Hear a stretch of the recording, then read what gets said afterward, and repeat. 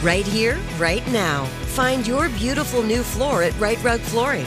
Choose from thousands of in-stock styles, ready for next day installation, and all backed by the right price guarantee.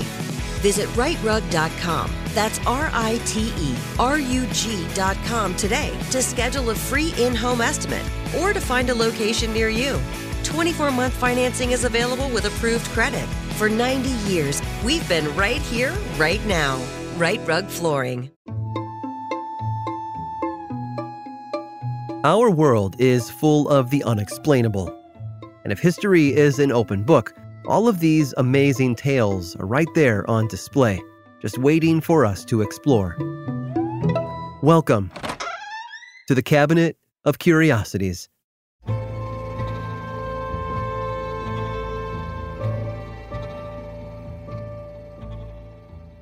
Dr. Thornwell Jacobs was a key figure in the life of Atlanta's Oglethorpe University. The school actually predates him, dating all the way back to 1835, but the Civil War managed to close the place down for a number of years. It reopened in 1870, but went bankrupt just 2 years later. For a very long while after that, it seemed the old college would never come back. But that's where Dr. Jacobs entered the picture. In 1913, he managed to get a new charter for the school, and 2 years after that, it opened its doors to the public. It was a fitting accomplishment for Jacobs, too, since his own grandfather had served on the faculty there years before. Poetic, even.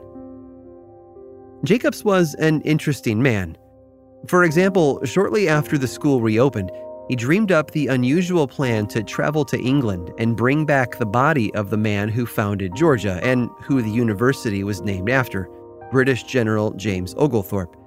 It turns out that after establishing the colony in what is now Savannah, the general returned to England, where he passed away in 1785. Jacobs had this dream of burying Oglethorpe beneath the university, so he traveled to England to locate the general's tomb, which had been lost to time. Like a real-life Indiana Jones, Jacobs found it. And after digging down into it, he had himself lowered in just to verify his discovery. After that, he put in his request to have the body moved back across the Atlantic, and it was declined. Jacobs certainly had a fascination with buried objects. When Ringling Brothers donated several dead elephants to the university, they first dissected them and then had them buried under the Weltner Library.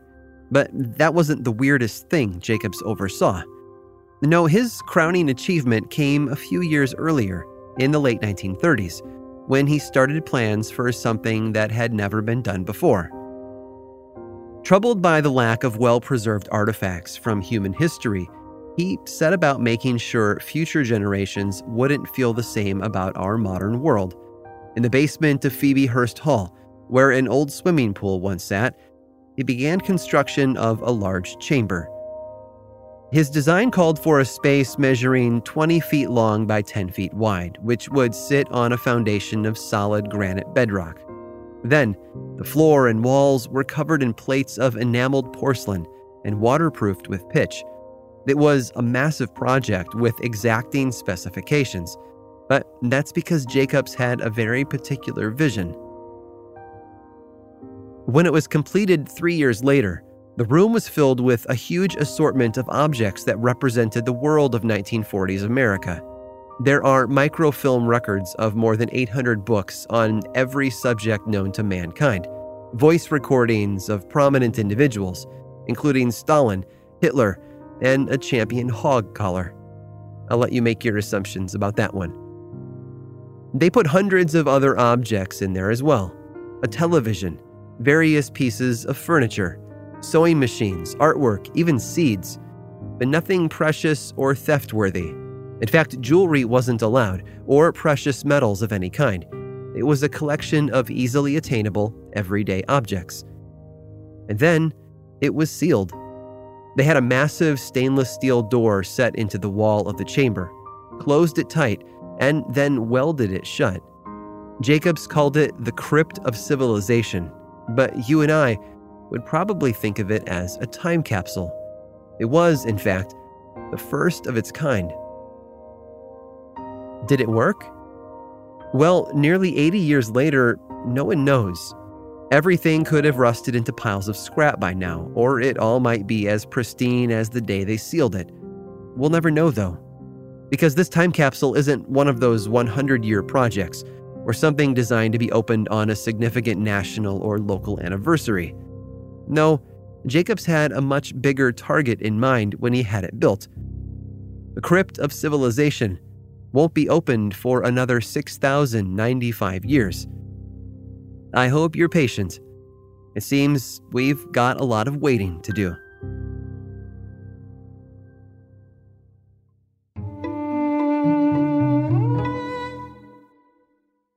Right here, right now. Find your beautiful new floor at Right Rug Flooring. Choose from thousands of in-stock styles, ready for next day installation, and all backed by the right price guarantee. Visit rightrug.com. That's RITERUG.com today to schedule a free in-home estimate or to find a location near you. 24-month financing is available with approved credit. For 90 years, we've been right here, right now. Right Rug Flooring.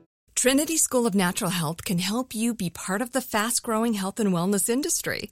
With an education that empowers communities, Trinity grads can change lives by applying natural health principles and techniques in holistic practices or stores selling nourishing health products.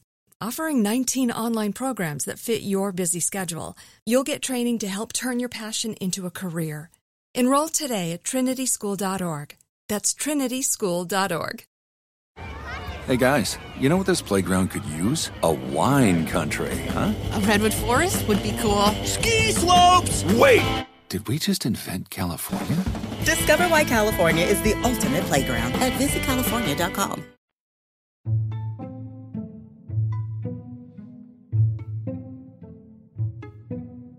Dr. Silas Weir Mitchell was an American physician with a career that straddled the Civil War and the decades beyond it. During his lifetime, he was known for his focus on what they called nervous disease, what we would refer to today as neurological disorders. Basically, if it had to do with the nervous system, he took care of it. But that's not all he pioneered. We've all bumped into his discoveries and ideas in our modern world. The concept known as the phantom limb, that was a Mitchell discovery. Headaches being caused by excessive eye strain, that was Mitchell too. The idea of bed rest? Yep, Mitchell again.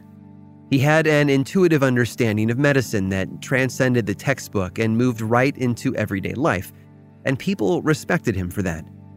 But one of his most memorable encounters happened after office hours. As the story goes, Dr. Mitchell had come home after a long day at work, had himself a bit of food, and then sat down in front of the fire to read before bed. It was one of those quiet winter nights, where the snow is falling and every sound seems to be muffled by it. I imagine it didn't take long for his exhaustion to catch up with him, and before long, he was sleeping right there in his chair. It was his doorbell that ended the brief nap, though. Dr. Mitchell found his way to the door and opened it to find a young girl standing in the snow. She was thin and pale and had nothing warmer on than a well-worn shawl pulled around her narrow shoulders. Without pausing, the girl motioned toward the street. "My mother," she said. "She's not well. Can you come and help her, please?" Before Mitchell could answer, the girl was off, heading down the steps of his house and into the snow-covered streets of Philadelphia. Mitchell grabbed his coat and bag and quickly followed her.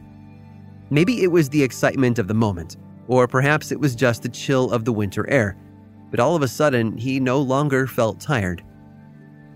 She led him to a worn-down tenement house, up a set of stairs, and then through the maze-like hallways to her own door. Inside, Mitchell was greeted by a familiar face. The girl's mother, it turned out, was a former housekeeper of his, although she was in much worse health than he had ever seen her before. Feeling a sense of urgency, Mitchell got to work. Soon enough, he determined that the woman was suffering from pneumonia and found the necessary medication to administer.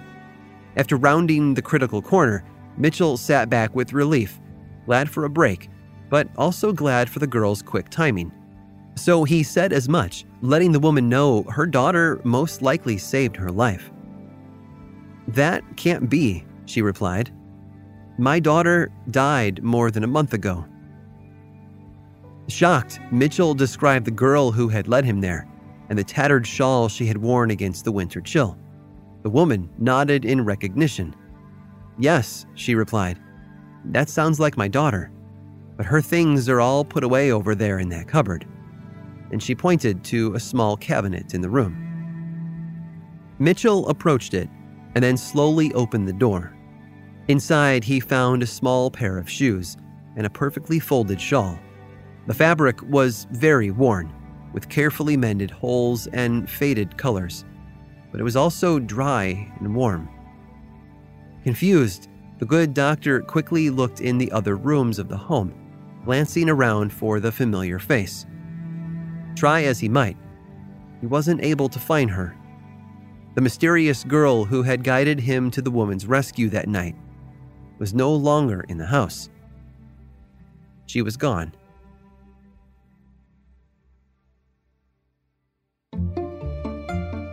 I hope you've enjoyed today's guided tour of the Cabinet of Curiosities. Subscribe for free on Apple Podcasts or learn more about the show by visiting curiositiespodcast.com. This show was created by me, Aaron Mahnke, in partnership with How Stuff Works. I make another award-winning show called Lore, which is a podcast, book series, and television show, and you can learn all about it over at theworldoflore.com. And until next time, stay curious.